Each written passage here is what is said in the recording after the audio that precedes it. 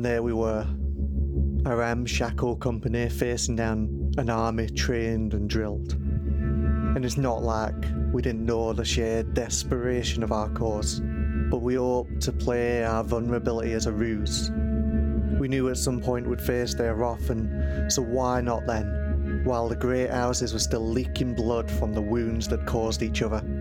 There were naught to be gained by waiting. And we'd done our best to ready ourselves. Those with training, veterans from the skirmishes in the glass, the old guard left over from those failed revolutions past, mutineers from ill-fed garrisons would turn to our cause. They did their best to spread what simple skill and tactic they knew as broad as possible. They were our realists, with scant time to organise us. While we lacked weapon and skill, if we had one advantage, it was that we were facing them on our own turf. Most of the fighting would take place amongst the gambling dens and race courses of Interward. If there were anywhere suited to turn the odds, it were there. No, we were no soldiers. It's not like we didn't have our own tricks. Decades of radical action, a fleeting triumph mixed with the facing the brutal crackdowns that countered it, had owned our tactics. We weren't foolish enough to line up in some battalion's formation. Instead, we hid ourselves amongst the balustrades and the bones. We readied bombs in the checkpoints. We tore up the streets, turned flagstone and furniture, factory machines and practically all else we could get our hands on into barricades. Our fortifications were built from common material. And our aim would not be to hold them back. Not entirely.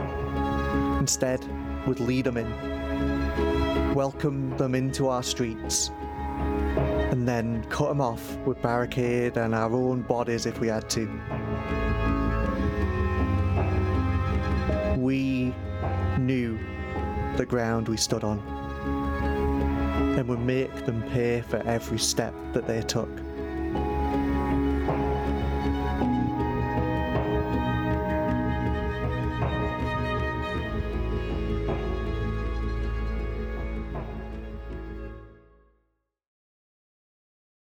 Welcome to These Flimsy Rituals, an actual play podcast focused on telling small stories in big worlds. Joining me today is Beck Mihalik. Hi, I'm Beck, and you can find me on Twitter at r_Mihalik. Ryan Evans. Hey, I'm Ryan. You can find me on Twitter at BrainXray. Steve Martin. Hello, I'm Steve, and I'm on Twitter at purple_Steve. Thrin Henderson. Hi, I'm Thrin, and you can find me on Twitter at Therin. And Elizabeth Simones. Hi, I'm Ziz, and you can find me on Twitter at CSilfGames. And I'm your host, Adam Dixon. You can find me on Twitter at @TDixon, and you can find the show on Twitter at Flimsy Rituals. Today we are continuing our game of Blades in the Dark by John Harper, and as always, all of the music from this episode is from Satin by Kai Engel. So, let's just jump straight into it.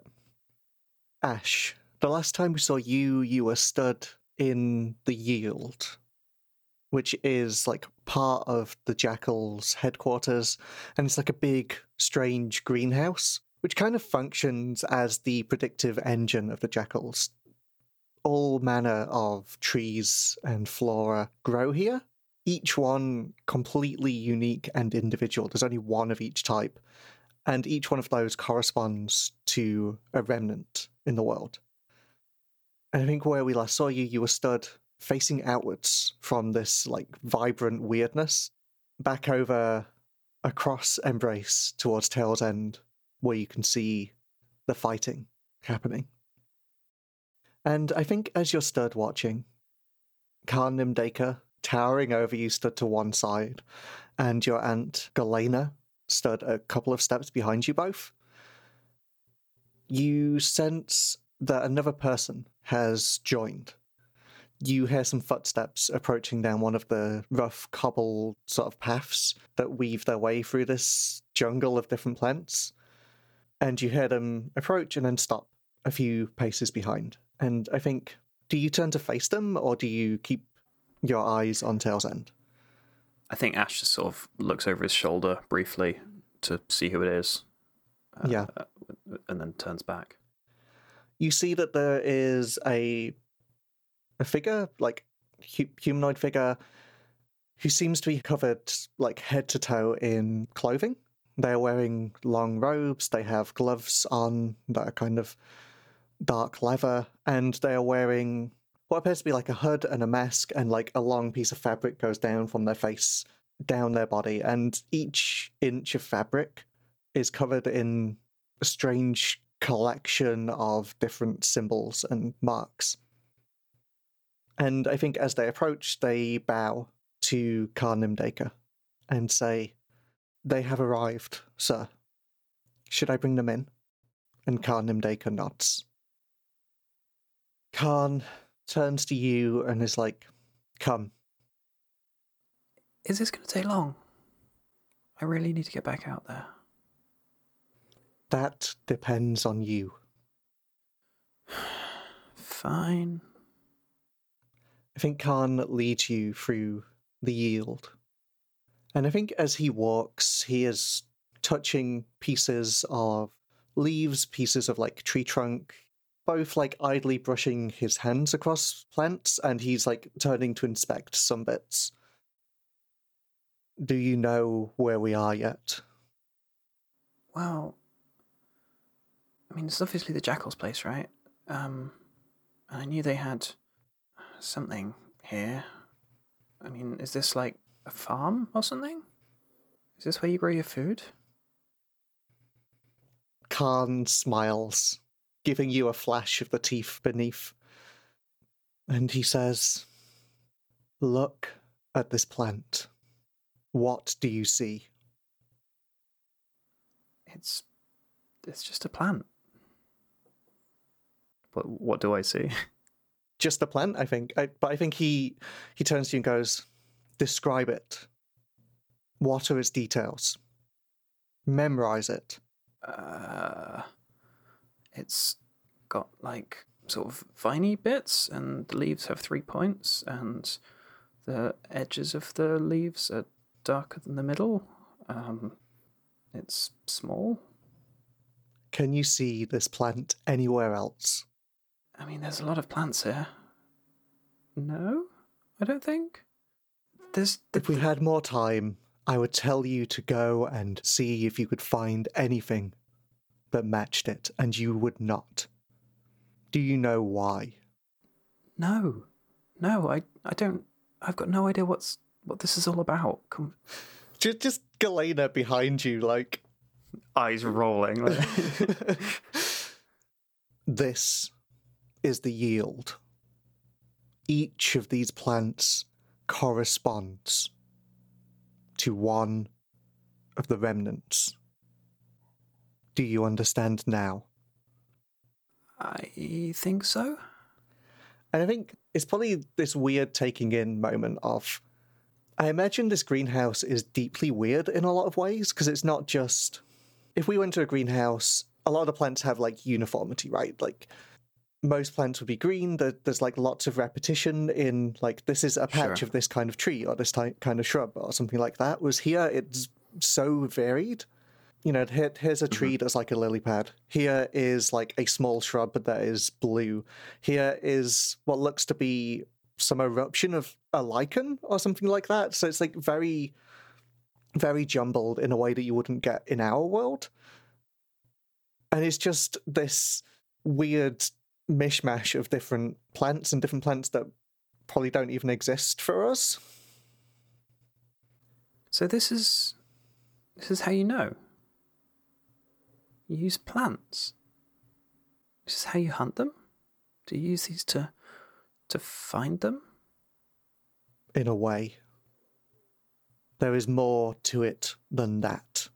I think Ash sort of pauses for a moment and stands up and looks around the whole place and takes in the size of it and just kind of looks up at Khan like, there's so many.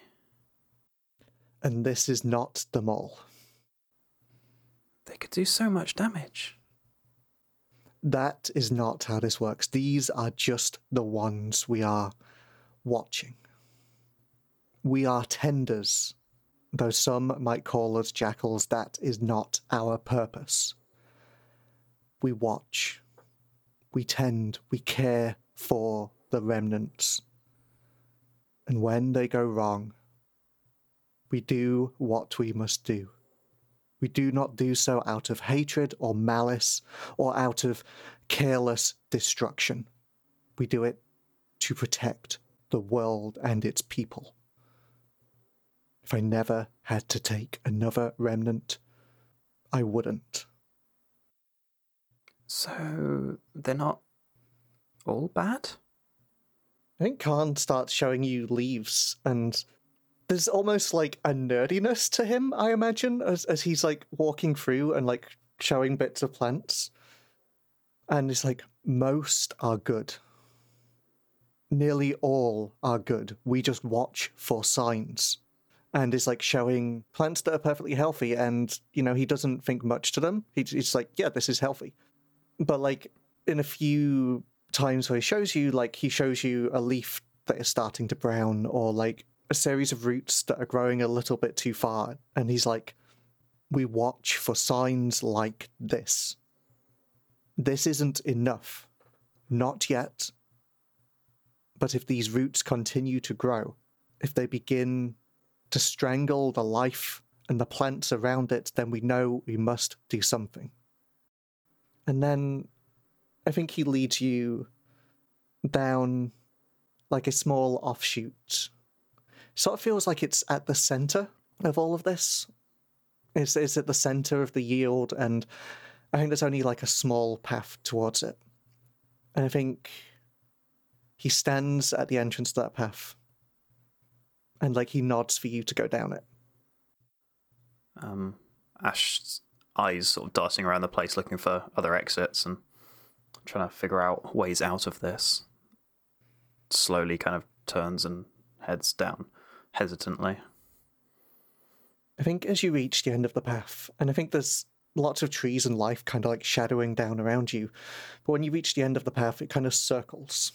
And there's like a circle of path, and in the center of that is a bare piece of earth.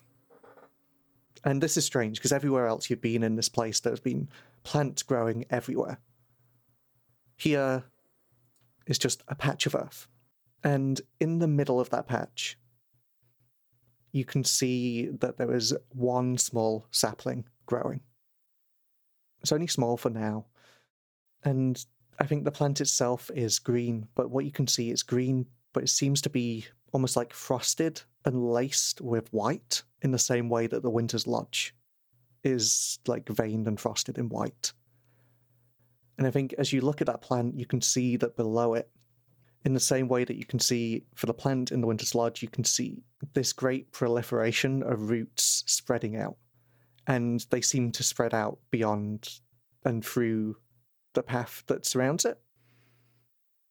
That's the goal, isn't it? Karnimdeka nods. That is one name for it. But there's nothing around it to hem it in, right? The other plants, you said if they spread too far, that's when it's a problem. But this one doesn't have anything around it. It has space. So it's not a problem? Do you see the roots? Yeah, which is weird because, like, they're underground and it's kind of... I mean, yeah, I can. If this thing grew purely in the space here, perhaps it would not be a problem. But what this thing is and what it represents, you see how those roots reach out beyond the space allotted to it. I don't know what the Winter's Lodge and the Gall, as you call it, bring, but I fear for it. You fear for it, or you fear it? Both. Are the plants ever wrong? The plants are the remnants. They are not a representation of, they are. Do you understand? Okay, then. Have you ever been wrong? I do not have time to ask myself such questions. I have spent centuries asking myself questions like that, and it never led to good. My mum always said never to trust somebody who doesn't think they can be wrong. I wonder what, like, Galena's reaction is to that. Yeah, I think Ash might actually shoot Galena a glance with that comment. I think Galena looks back at you and goes, Ash, do as you're told. Stop asking questions. Oh well, that's made things a whole lot worse. And, like, Khan probably, like, looks at Galena as if, like, no, it's right to ask questions. Like, Khan wants you asking questions, right? Why are you telling me all this? Follow. And Khan kind of starts heading off down a different piece of the yield. Do you follow him? With a sigh. Sort of, yeah. I imagine that there's a point where, like, Galena pulls alongside you and that is like, Ash, you've got to be careful. What do you even care? I know that you've never been afraid of the Nimshifts, but you should be afraid of Khan. If you don't do what he says, he has little use for people who deny him. And he won't just stop at you. And I think that's seen. So, Ivar Fetch Grimoire. We probably see you moving through the streets of Winterward. There's definitely, like, the sounds of the fighting behind you. It sounds like some of the Nimshift soldiers and mercenaries have moved towards the barricades, and there's definitely people running back and forward around you. So did you say you're heading back to Tail's End? Is that your aim? Yes, to get this equipment back to Tail's End and to check that everyone's okay and maybe mobilizing everyone better so that we can defend. Yeah, I was going to say, so there's a couple of options here. So, like, there's Tail's End itself. I imagine the big stadium, which you're sort of next to on the map, is probably the current sort of organizational hub, if that makes sense. Mm-hmm. I imagine whoever is organizing, like, this first stage of defenses is all in there. It just depends where you want to be. I guess the question here is, you've got this item that you stole off the Pale Lanterns. Do you want to be using it straight away, or is it something you want to save for, like, a last wave of defense? How protected do you want it to be? Well, I mean, as far as Ivar's concerned, he doesn't really know how it works or know what effect it will have. So I'm wondering if he's holding on to it as a last-ditch thing rather than risking it. So it's maybe getting to Tail's End and trying to buy time to work out how to use it? Yeah, that makes sense. Let's figure this out and then be back. Maybe with even bringing reinforcements from Tail's End if this is where the fighting's going to be. Okay. I think you're running back through the streets of Winterward when there's this second line of barricades that I think you have to pass through. And this is, like, the original barricades that formed here. So, like, these are, like, the Loven Street barricades that the Vials and the Likelihood Lads and a bunch of other people put up. And this is still manned. There are still people here, but this is, like, the fallback line before you go down, like, the long, desolate stretch that leads to Tail's End. Is it a similar sort of whistle for you to get in? I was going to say it's probably exactly the same, right? Whistle and Topaz flies up in the air.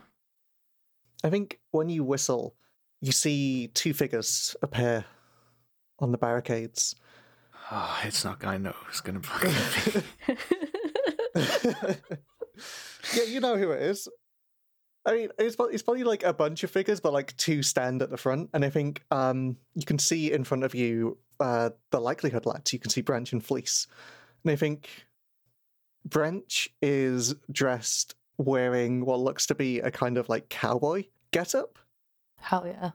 Wearing like a hat that sort of matches yours, but is obviously much fancier, and like similar sort of like clothes, maybe like similar to the ones you wore for that score. And I think Fleece is... Which member of the Jubilant maybe is Fleece dressed as? Oh my They god, all what? dress like us. What? I was gonna say Oaken, but Or Ezra? oh, Because, like, who would they see as the two leaders of the Jubilant? Maybe it'd be, like, Ivar and Ezra, right? Oh no. the great working class pursuit. Have they got a flat cap on? I can see that. I think they're wearing, like, a much more, like, ornamental version of the fish scales. If Ezra's work gear were made from rhinestones. Yes. Okay, suddenly I'm back on board. And I think Branch puts a hand on their hip and is like, I don't know if Branch would mimic your accent or just, like, your mannerisms, but, like, maybe just looks at you and is like, what's this, then?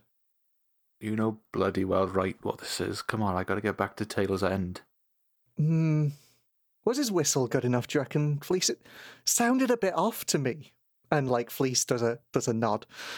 Sounds a bit off. Not sure whether that is a maybe whistle. I think a maybe whistle sounds like this, and just, like, does a whistle of their own.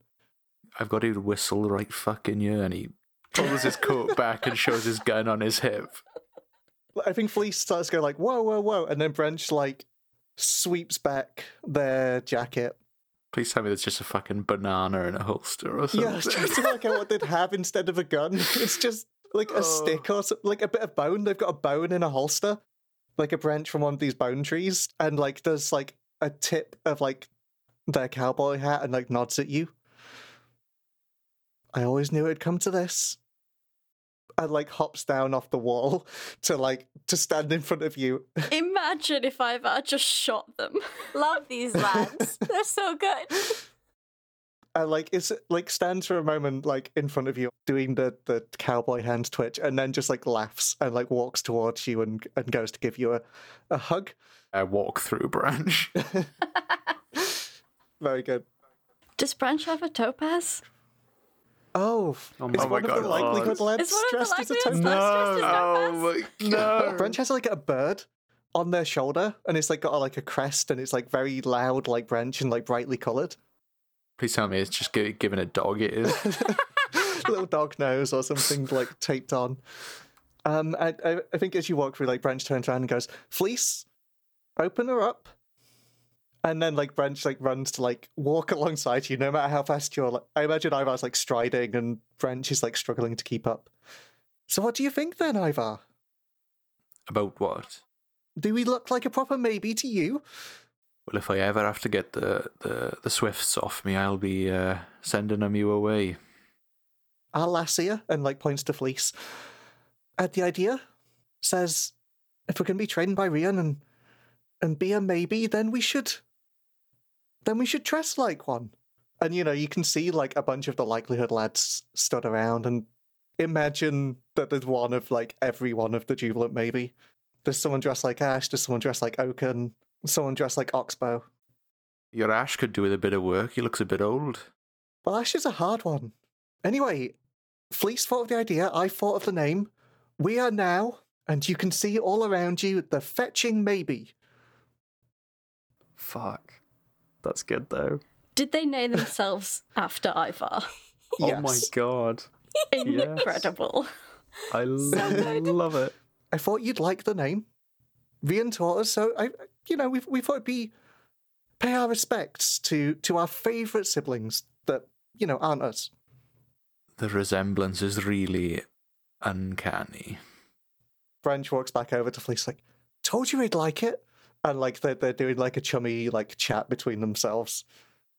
When this is all over, Branch, if you ever want to have a showdown at high noon, let me know, alright? Branch, like, snaps to, like, a more cowboy posture and, like, does a little nod. And they, like, narrow their eyes to look at you. Right you are then, lad. Any time. As long as it's 12 noon, right? Yeah, you've got to be up early enough for that one. Branch, like, does a little thing and it's like, just let me know. Do you just keep going? Yeah. Heading on. They let me through now. What even are rivals, anyway? Well, even our rivals, other than people that just, like, dress as you. Do any of us have actual rivals? Sup? Ash. Used to have Falcon. True. Dealt with my rival very quickly. Yeah. So Durjan seems to be more capable than Nia, so that seems to still exist. But Speaking of Nia, should we go over to Sam? why not? Let's see what's going on. So the last time we saw Sam, say we're flying towards one of these Nimshift warships, right? Yeah, with some kind of plan of like, say just want to do something big and obvious, because things aren't really going the way Say want, and just needs something Say can control. And of course, a warship is that. Yeah. The Nimshift warship is ahead of you. I think it's sort of long and thin and sleek, and it has these kind of backward angled sails. It's all like polished wood and gold embellishments, and I think the sails are this kind of bleached white colour. And it is bristling with ballista and soldiers stood with crossbows and other soldiers stood with these spirit rifles. And I think at the minute you were going for the one that was unloading troops into the wire. Mm-hmm.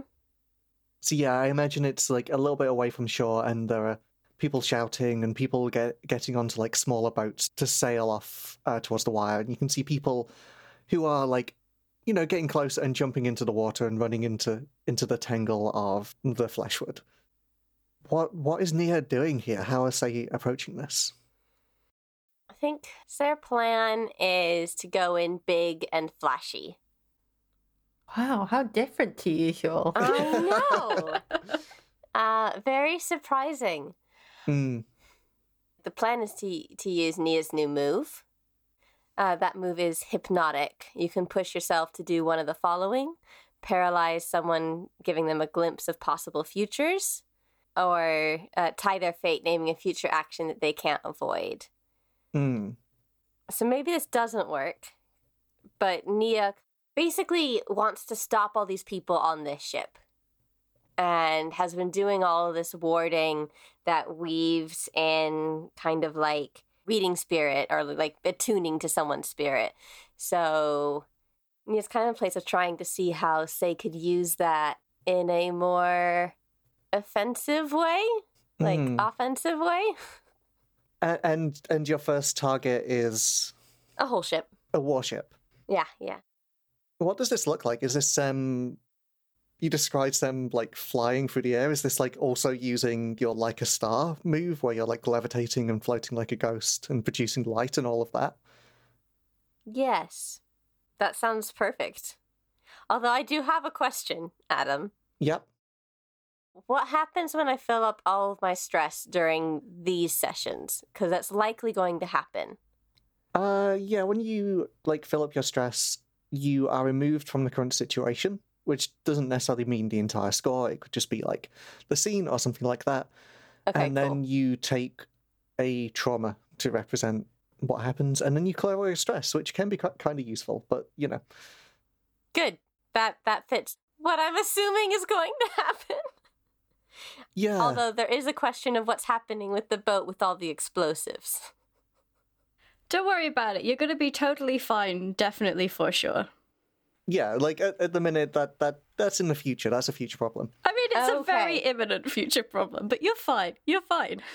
Because I had one version in my head of Nia gearing up to do this big thing, glowing and flying above the ship, and then all of a sudden the ship explodes. And that whole, like, this is the moment that I can do something is just, like, ripped away from Sam.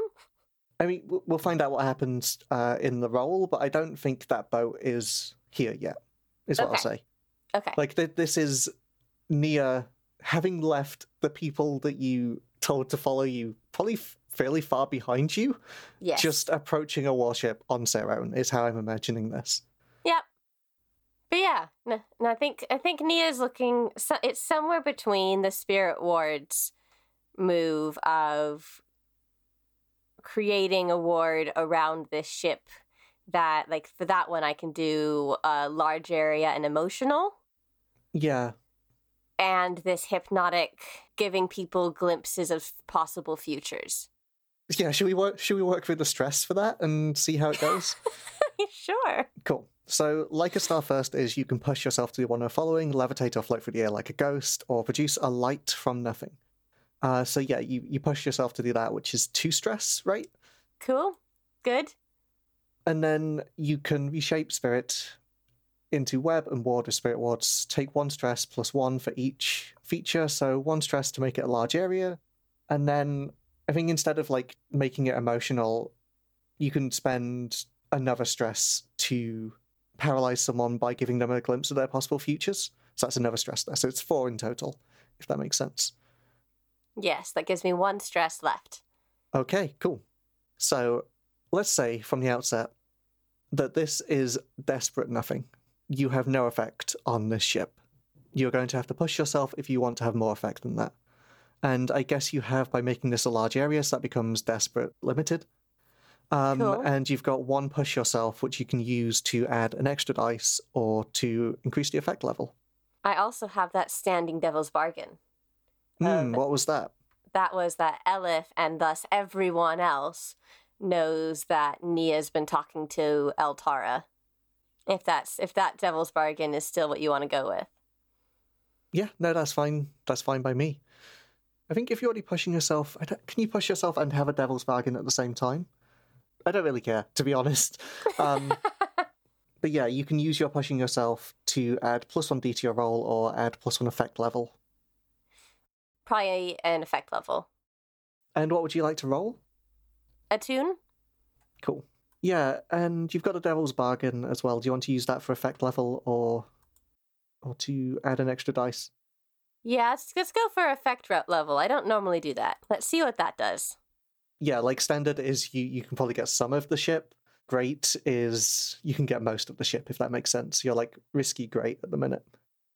Okay, so risky great with the 2 dice that I get from Attune.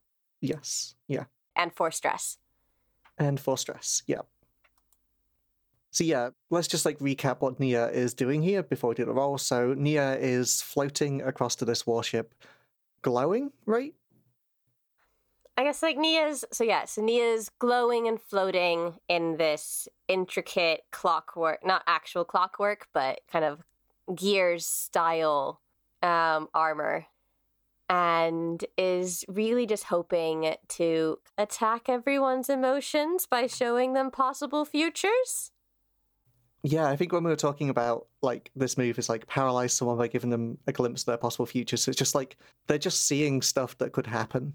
Yeah, their future life is possible future lives are flashing before their eyes. Okay, let's make your roll. That's a 6. So you do it to some degree. So it's not going to be everything. Like let's make a clock here. But like on a risky great, I think you get to tick 5 segments of this clock. It's a warship, so it can be 8 segments. But I think what this means for now is, as you said, most of the people on this ship just stop. I think there's this moment as you're floating towards them where there's a shout from one of the people on the ship and they point towards you. And there's this moment where like 3 or 4 people run up and take up like crossbows and aim them towards you, ready to fire. Do we see anything as you weave your spell? Is there any like visual effect here? I mean, Nia's normal weaving is kind of dance-like. So I guess it's kind of like, I don't know if you've ever seen sky dancing. It's kind of like skydiving, but as you're falling, you are dancing. Yeah. I imagine Nia probably can't keep up both at the same time, of the floating and the weaving. Yeah. Or whatever this might be. So there's a few moments where Nia's sort of falling through the air. Not fast, but falling through the air as, say, weave this ward. And I think the crossbow armed mercenaries just freeze in place, and I think you see the same thing happen across the ship. Does Nia land on the ship? Yeah, I think Nia lands on the whatever's the highest point of the ship. Like the mast or... Yeah, on the top of the mast. Okay, yeah.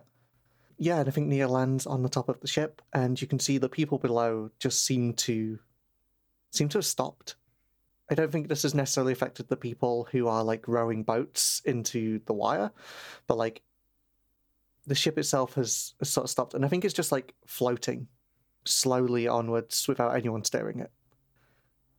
And I think as you stare across, or like look across around you, you can see that there's another ship. It looks to be like a very low, broad cargo ship, and it seems to be heading towards this ship.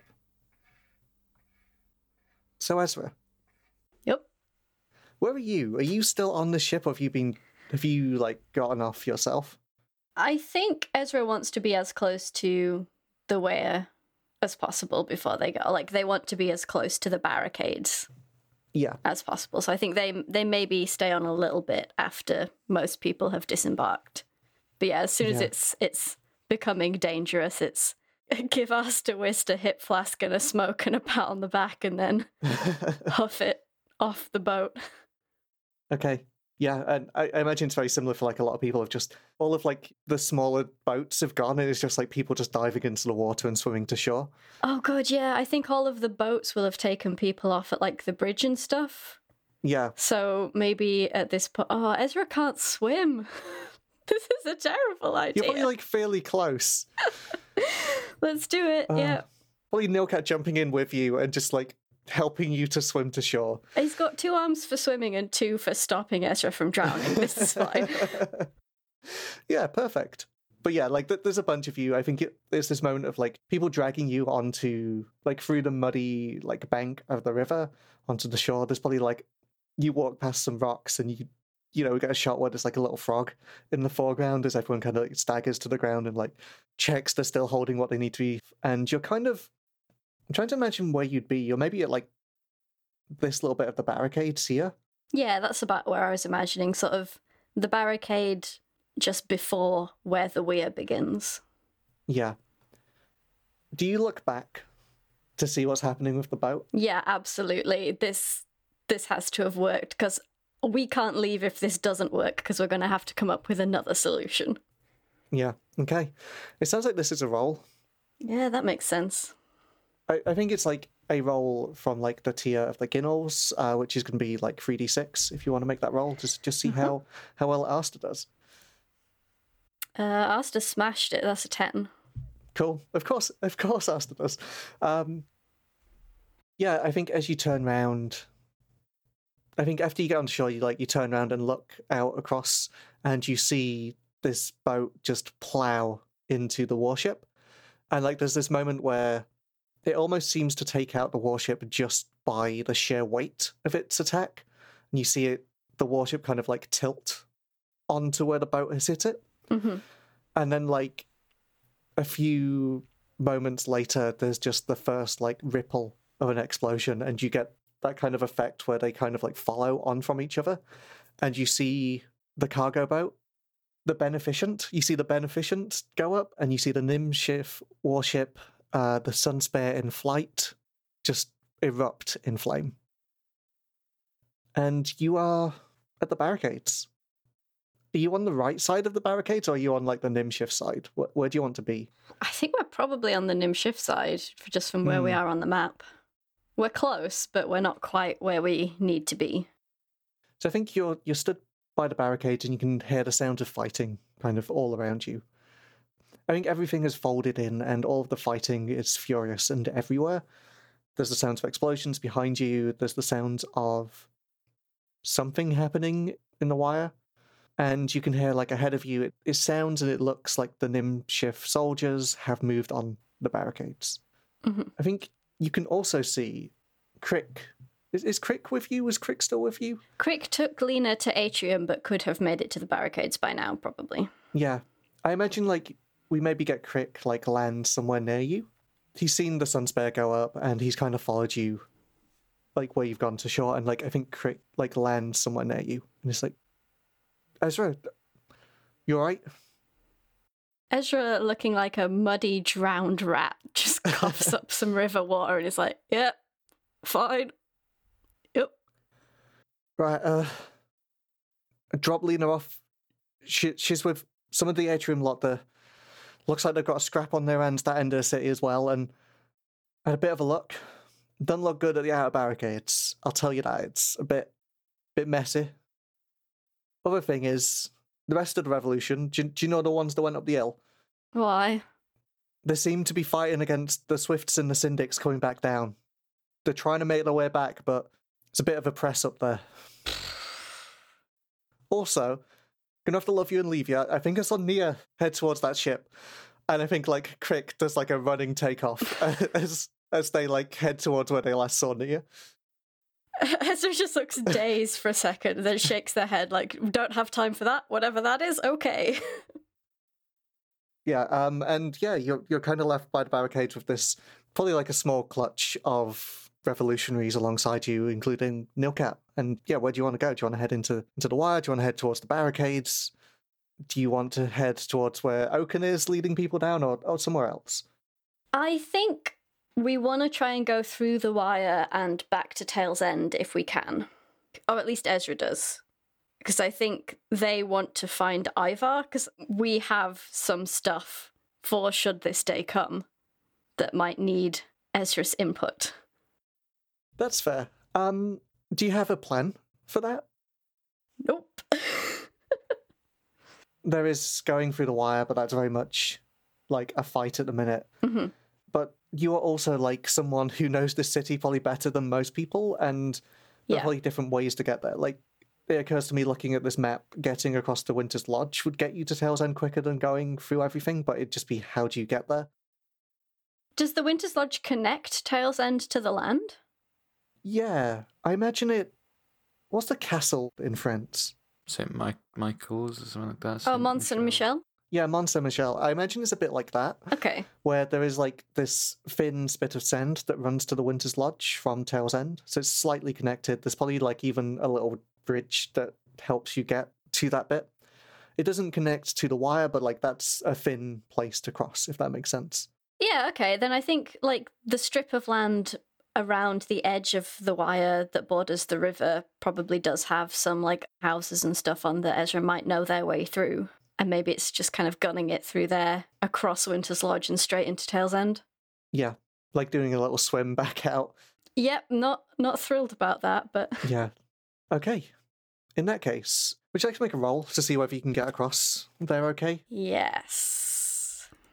Prowl is to swim. I mean, if you want to add anything to this, you can. No, I do think this is trying to just get there very fast without running into anyone, so yeah. Prowl does make sense. I am absolutely terrible at it, but I would like to have an extra dice because I'm not the only one. I'm hoping that the people coming with me will help. Yeah, that makes sense. I mean, the way you could do it is you could do it as like a group action. Yeah. So like you are rolling at 0 and then they are rolling at their dice, which I think if we're just saying it's Nilcat who is pretty much an expert, right? We'll get 3 dice because it's your crew tier +1. Yeah, because I think we both know this area pretty well and we've worked together enough that there's a pretty good non-verbal communication between the pair of us, and it's kind of just running within eyesight of each other, so we've got a wider field of vision and we know what's coming up, that sort of thing. Yeah. Okay, so I think as standard, this is risky standard. Mm-hmm. But I will note that you've got exhausted / reckless on your character sheet, so I think that becomes risky limited, unless you want to push yourself or take a devil's bargain. I would love a devil's bargain. I mean, the devil's bargain here is that the Nim Shifts also know that this is their best route of attack, and their plan is not to like push down all of Hinterward and Tail's End, but to take the wire and then cut across to Winter's Lodge. Ooh, I don't want them to know that. Maybe I'll push myself instead. That's a 2! That's a 2, and then you go 3d6 from Nilcat, who gets you a 6. So you do it, but you'll take a stress from your failure. Yep. Cool. That's cool. That's fine. I'm glad we're back to proper Thrun rolls now. Yeah, I know. It got a bit disconcerting there for a while. It was weird for a minute there. To be fair, if that wasn't 0 dice, would have been a success. You would have got a 6. You make it there. You managed to cut through all of these houses. Are you arriving in Winter's Lodge? Yeah. Yeah. I imagine, I think we described last time there's all these little bays and stuff that the Winter's Lodge forms as it needs it. So I imagine there's almost like a little cove that you swim your way into. Flounder my way into. Maybe there's a little boat or something in amongst those houses. If it was riverside houses, I can imagine people have got little rowboats. I don't know, I like the idea of Ezra just sort of floating and Nilkat having to pull them along. Just half the revolution just holding Ezra as they swim.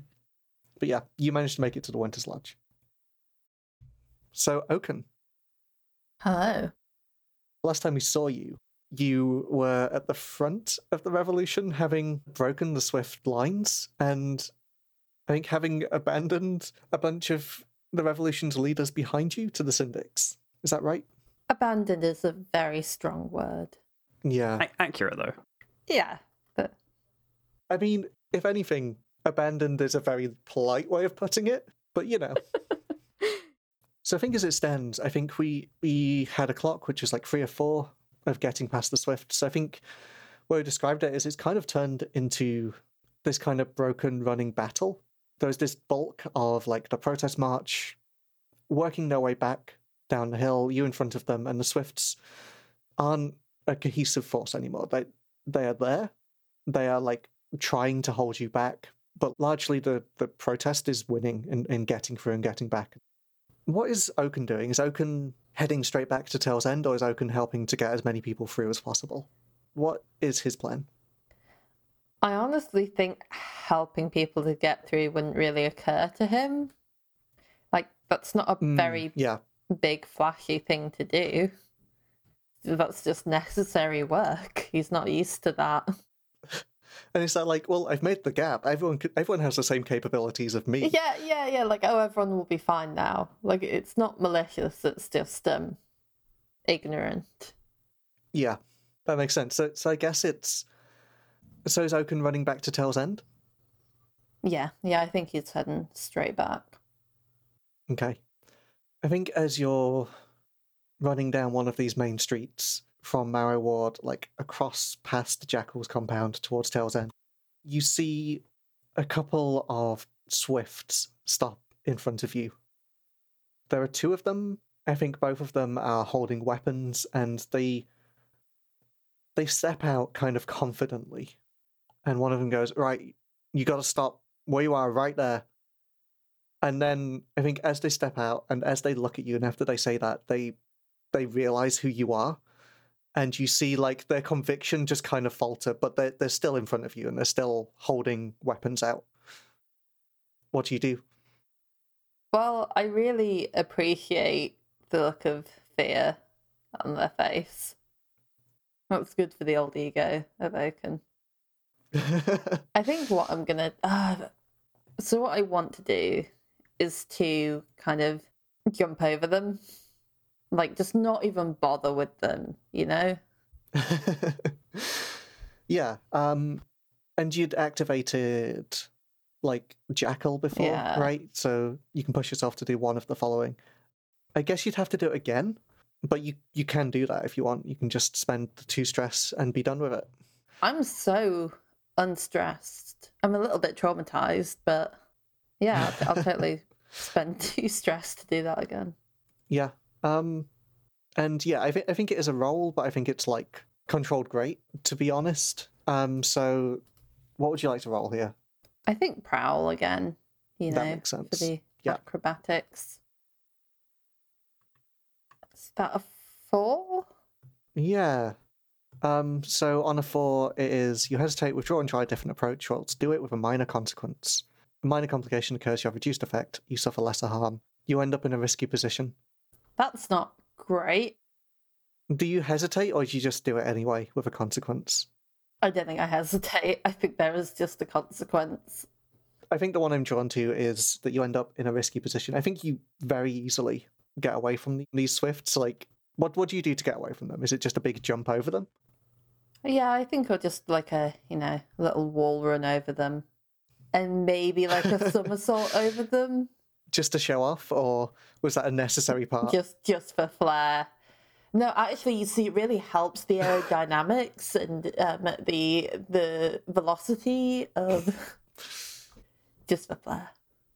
Cool. And I think you continue down this road, and I think it's as you run down this road a little bit further that ahead of you, the Jackal headquarters that you know so well, you kind of like turn your way onto that road, and there are the banners of the Nimshifts blocking the road ahead of you. And they seem to be lined outside of the gates of the Jackal headquarters.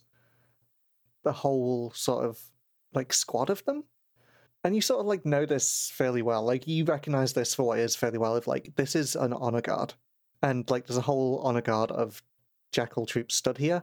And I think in the center of them, you can see and you recognize is Vala Nimshif. I think you met Vala when we did that very first score where you killed Fake Oaken, right? Yeah. And unless you do something, she is going to see you. And she will know who you are. So, like, if you want to resist it, you can resist it. But if not, that's what the consequences can be. You're going to run straight into Vala Nimshif. I think it would be interesting to run straight into them. Yeah. Okay. So I think you run down the street, run around this corner, and you run into this squad of the Nimshif Honor Guard. And like I say, they're stood outside the gate of the Jackal compound, seem to be waiting for some reason.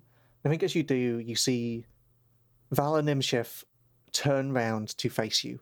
And the entire Honor Guard does that thing where like they swivel around too with like a big step on the floor. And they're all facing you. And I think Vala takes a step forward. And as a reminder, she's a middle-aged woman with light brown skin and tied back dark hair. Although I think now she is probably wearing... I don't know if she'd wear a crown, but she's like wearing some kind of like jewelry around her neck that like symbolizes her status as like the steward of Embrace. I think as we look at her, we can see echoes of Oaken. Like you can see that they're related fairly obviously, and I think some of like her facial features probably echo Oaken quite well. And I think she is wearing what looks to be like a dark red armor that has like a kind of brocade pattern around it. There's like a ceramicness to the armor, and it's kind of got like flowers and things kind of worked into it. And she is obviously like wearing a cape as well, and like her entire outfit is very, very ornate, but like there's also a practicality to it. And she steps forward and she looks at you, and I think one of the attendants next to her, like she reaches out an arm, and one of the attendants next to her like passes her a spear. I did not expect to run into you here. Hello. Auntie? You've got it the wrong way round. And if you should use any honorific for me, let it be liege or master. Okay, well, I think I'll just leave that. Don't think those honorifics particularly suit you. Put down your spear. Stop this foolishness at once. This is your last chance to join with your family and do what is right. I've had enough of family for several lifetimes. We are at the precipice of victory in this city. We are at the precipice of what is ours and what is right. I will not let you ruin that. I don't think you'll have much choice in the matter. I'm going to throw my spear at her. Yeah, throw your spear at her. You know how it is with family. They just keep you on the phone talking all the time. The Nimshifts, Nimshaleafs, a lot of talk. Are you throwing the spear? Yeah, you end up in a risky position, so I think this is risky. I think it's probably like... I think it's risky limited. Like, I think we've not seen much of Vala, but I think Vala is definitely someone who can fight, and there's an entire squad of people around her. Yeah. I think the point of throwing it is not to, like, get her. It's to throw them off. Because I still want to get to Tail's End. Okay. Are you spending your stress to make this, like, infused? No, I think I'm just going to do the usual, like, recall thing. So I'm not throwing it away. It's not, like, fully activated. It's just, like, it can do its base thing of, like, being thrown and recalling. Yeah. Rather than be like, this is super powerful now. Yeah. For once, I don't think this fight's going to be fun.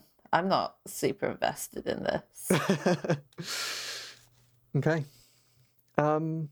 Yeah. So what would you like to roll for this? I guess skirmish is still the thing. Yeah. What are my positions in that? Risky, standard? I think it's risky limited, unless you want to push yourself further. And there are reasons why that is, but like essentially, Valor is pretty powerful. Yeah, I can imagine. Right. A 3? Hey, Beck. Oh God. Hey, Beck, that's bad. How could Oaken be bad? This doesn't make sense. So on a 1 to 3, things go badly, you suffer harm, a complication occurs, you end up in a desperate position, you lose this opportunity. Uh-oh.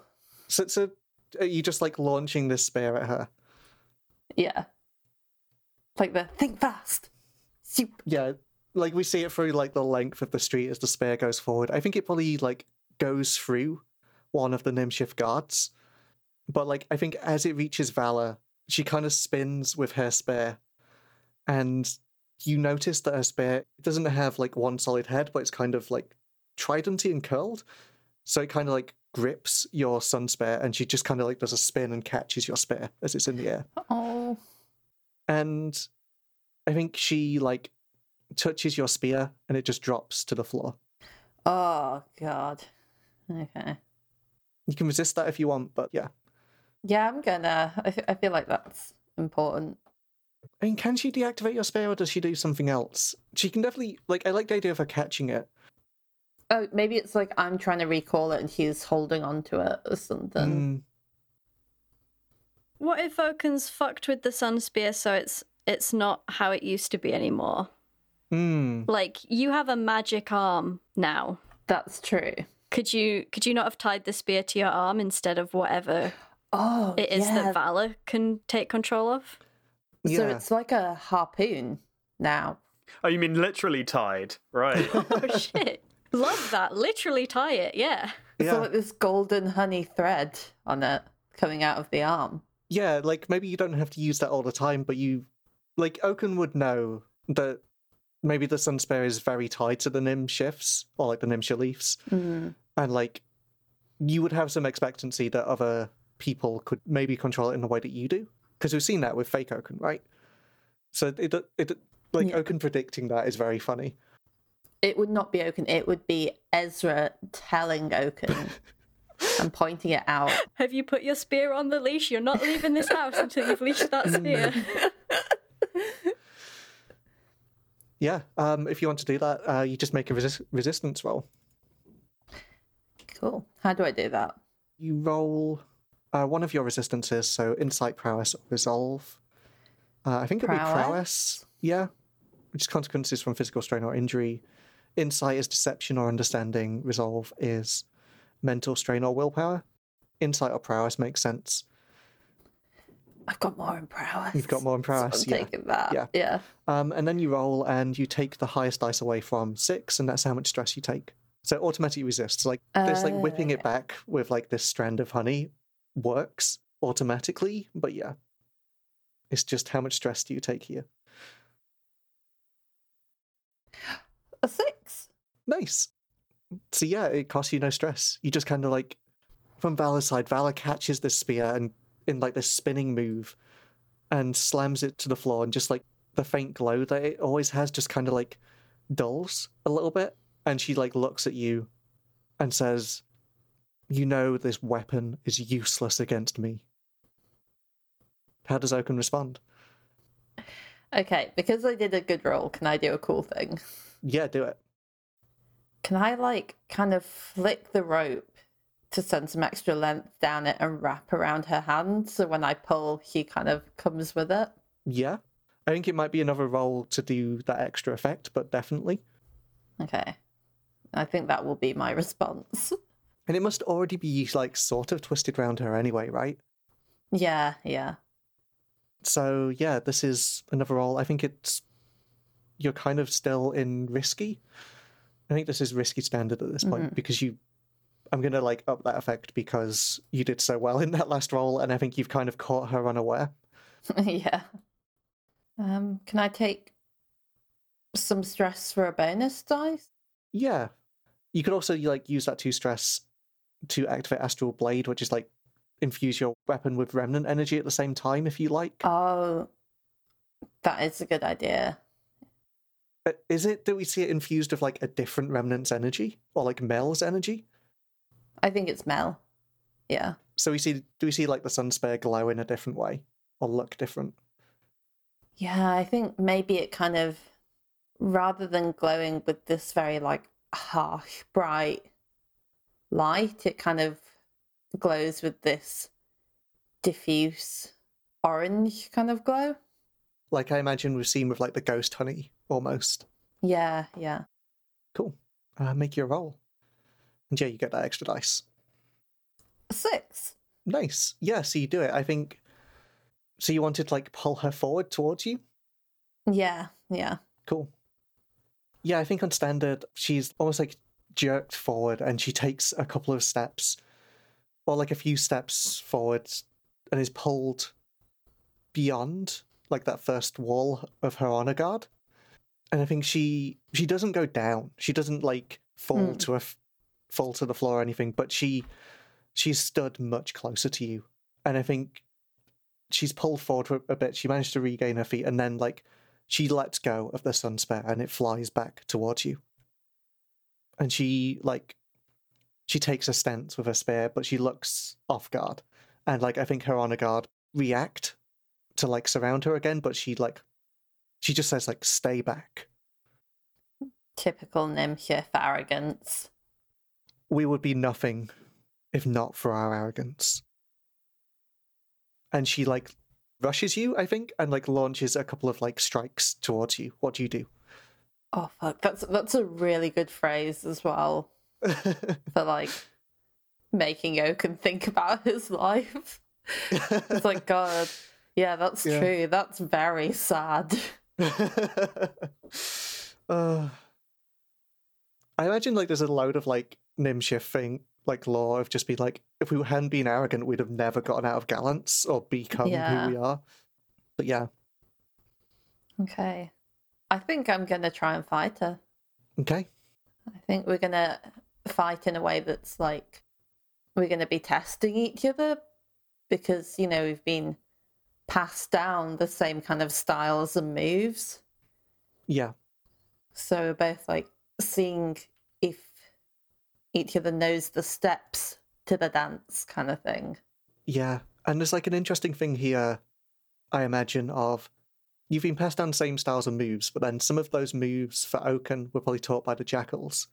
But then for Vala, she has probably learned Oaken's moves. Like after Oaken became famous, like I imagine the Nimshifs that followed learned your fighting style. So she's like a copy of you in some ways. But yeah. Yeah, like I'm not sure I'm going to win it, but... Yeah. I think she like launches attack after attack at you. Kind of, she's being like vicious in the way that we see like Oaken being vicious, but it's like she's not fighting at her full capacity yet, or she's like holding back so you can see what you do. What do you do? I think I'm doing the same kind of thing. You know, like this is very different from how Oaken usually fights. Showing off to this person is different to showing off, you know, to like the citizens or whatever. Yeah. It'll be in the subtleties here. No, that makes sense. This is almost like, yeah, is that like a fight as a conversation almost? Yes, exactly. Yeah, and we have this like opening exchange where you're both not really committing, but you're just seeing what's happening. Yeah, we're both just learning about the other. Yeah. Okay. Would you like to make a roll? I suppose. I think it's another risky standard unless you want to do anything to change that, but yeah. No, I do. I kind of want to see how this plays out. A 4. Okay. So you do it, but there's a consequence. You suffer harm, a complication occurs. You have reduced effect, you end up in a desperate position. Like, there's that interesting thing there of, like, what does Oaken want to do here? What is Oaken's goal? Is it to, like, hurt her, or is it something else? Is it to, like, strike a blow? I think that's a good question. At the beginning, it's to strike a hard enough blow that he can leave. Okay, yeah. But I think as it goes on, there's more of a sense of being back in that headspace of so long ago makes him more callous as the fight goes on in what he wants as the outcome. And I imagine she's, like, even goading you, right? Like, there's that degree of, like, you start kind of passively, like, you maybe try and get that early blow so you can just leave, but, like, she blocks it, and then she's, like, she realizes that you're both in the same pattern. She's like, almost like echoes of your old fighting instructors of, like, you're not trying, fight me. Yeah. And I think by the end it's like, I want to destroy you, I want to destroy this part of my life. And I think we see this fight, like, I don't think it's, like, a long fight. This is, like, that sort of, like, first fight that we see of, you know, two people coming together. I don't think this is, like, the final fight you'll have. We'll find out, though. But I think, like, she is definitely just we see her trying to goad you and, like, waste your time. Like, she is trying to, like, draw this out, I think. And I think it takes a little while before you get that opening. She swings slightly lazily. Only the slightest gap gets left. Does Oaken have any other weapons other than the Sun Spear? Do you have, like, a knife, or is it the spear you're fighting with? I'm fighting with the spear. I'll probably have a knife. It just feels like a useful thing to have. Yeah. No, I think she like, leaves a gap, and, like, you have this opportunity to strike at her. Do you? Yeah. Yeah. I think we see the spear, like, pierce the side of her. It's not a deep blow, it's not a last blow, it just kind of, like, scratches along, like, the side of her ribs. And I think as that happens, and this is, like, where the complication comes in, she just disappears. Ooh. Okay. She turns to you, smiles, and, like, just disappears from your sight.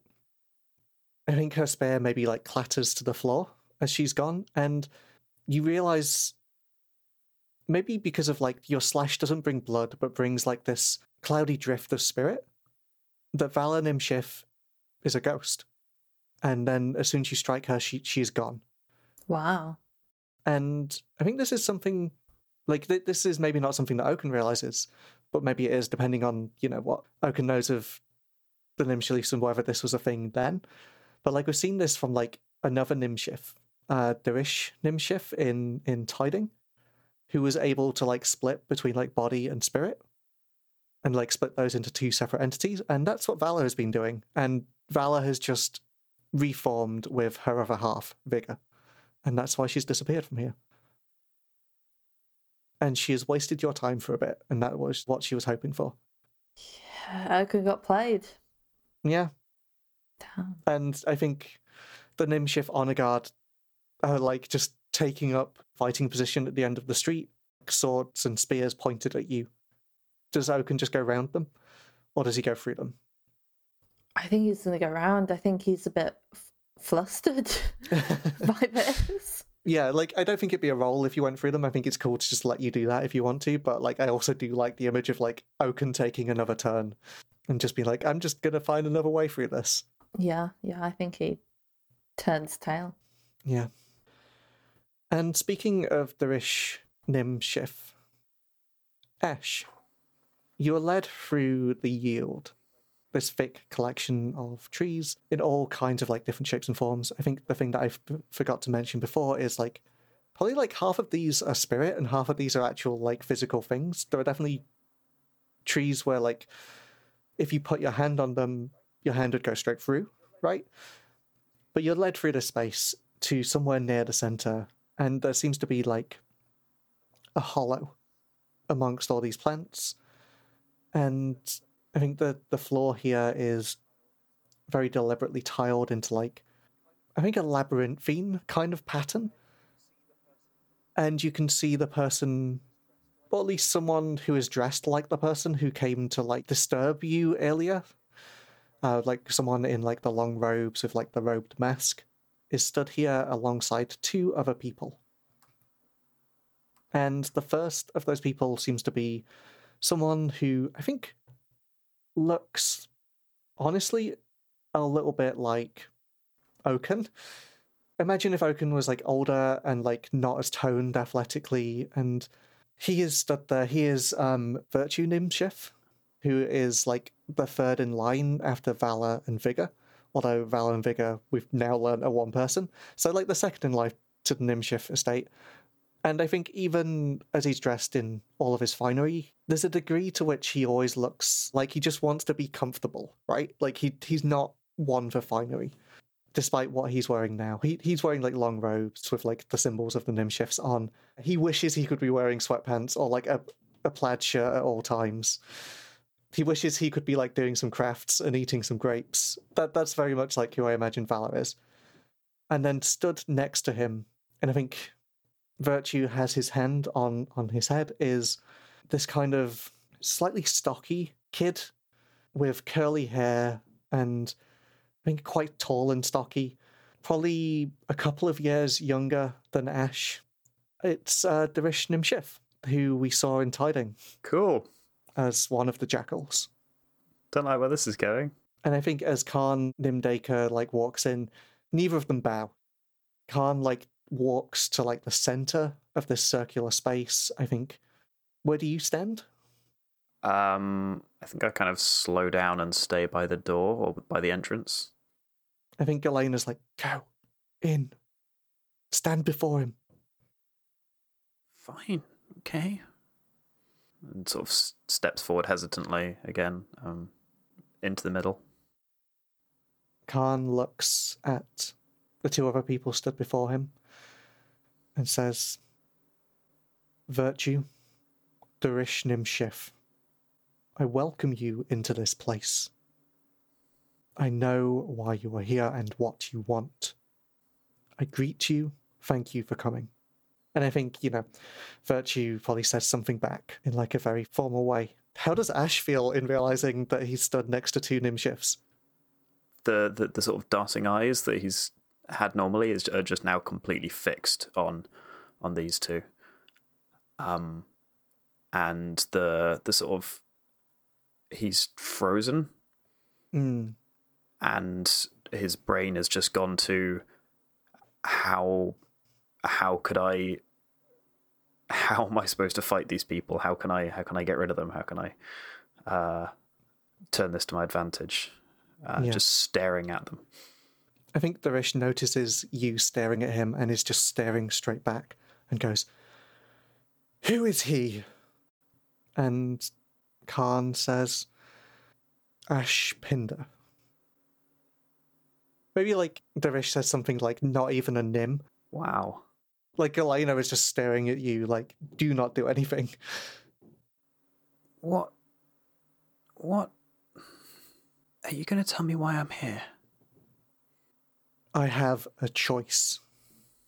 Valor, the House Nimshif, have once again petitioned me to take in one of their own to become a jackal. But I know that with that, they wish my allegiance. Do they not? And, like, he turns to Virtue, who nods. Of course, Khan cuts him off and turns back to you. But I thought that it would be worthwhile to give both sides an opportunity. The fight between the Nimshifs and the revolution threatens this entire city. And Virtue Nimshif is starting to protest here, but, like, Khan just talks over him. So I give you an opportunity, Ash Pinder. Eat from the flesh of Rodella and join the tenders of the dawn's embers. And if I don't, you'll join the Nimshifs. You'll be their puppets. We are nobody's puppets. I think he gets very, like, angry at that. Yeah, but that's what they want, isn't it? The city needs stability. You cannot grow a plant if the soil is salt. And you think them being in charge is stability and happiness, and there's not going to be another revolution after this one and another until we've actually got some kind of fairness in this place, right? We're not going to stop fighting just because... I do not care. We kicked you out of Atrium once. If you join now, you do not need to fight. You have seen the assault on Tail's End. On your barricades, you know that they will fall. Take my offer, and the forces that I have within these halls will march down and relieve that siege. The revolution will not have to fight. The revolution will have won. And Virtue Nimshif is full on protesting here, throwing his hands in the air. I think there's a moment where he gets close to Khan Nimdaka, and Khan Nimdaka just pushes him down to the floor. What's the catch? You have seen how the Winter's Lodge and the Gall grows. I need it destroyed. Or the entire purpose of this institution and of this city will be unravelled. You do not have to do it yourself as long as you convince Oaken. What makes you think I can convince Oaken of something if you couldn't? I mean, I can try. If it helps everyone down there, yeah, I'll do it. You are ready to commit your life to the tenders of the Dawn's embers? Yeah, sure, whatever. Fine. You are ready to shepherd the world and lead it from decay? Yeah, sure. You are ready to stand independent? Look, I'm bleeding here. I'm in quite a lot of pain. Is there a, fast way we could do this? I said yes. Let's do it. You are ready to strike down? Yes. And destroy the Winter's Lodge, despite the betrayal it means to your friends? I don't think anyone really knows what it is or what it's for anyway. So, if it stops these... Yeah, I am. Follow. And I think this time, instead of walking through the garden or the yield, Khan Nimdaka just does the thing that we've seen Ash do a lot of times and just falls backwards into the cut. Yeah, just steps through after him. And I think Virtue Nimshif is going livid in this room. We had a deal! I love the idea that Galena's just left there to deal with him. Yeah. They deserve each other. The Root Wards, who are the people with the cloak, is just trying to shepherd him out. We will ruin you. We will destroy you. We will bring this entire place down. And just some of the generic Dawn's Own soldiers coming in to kind of lead Galena and Virtue Nimshif out as we kind of are left with a silent and empty yield.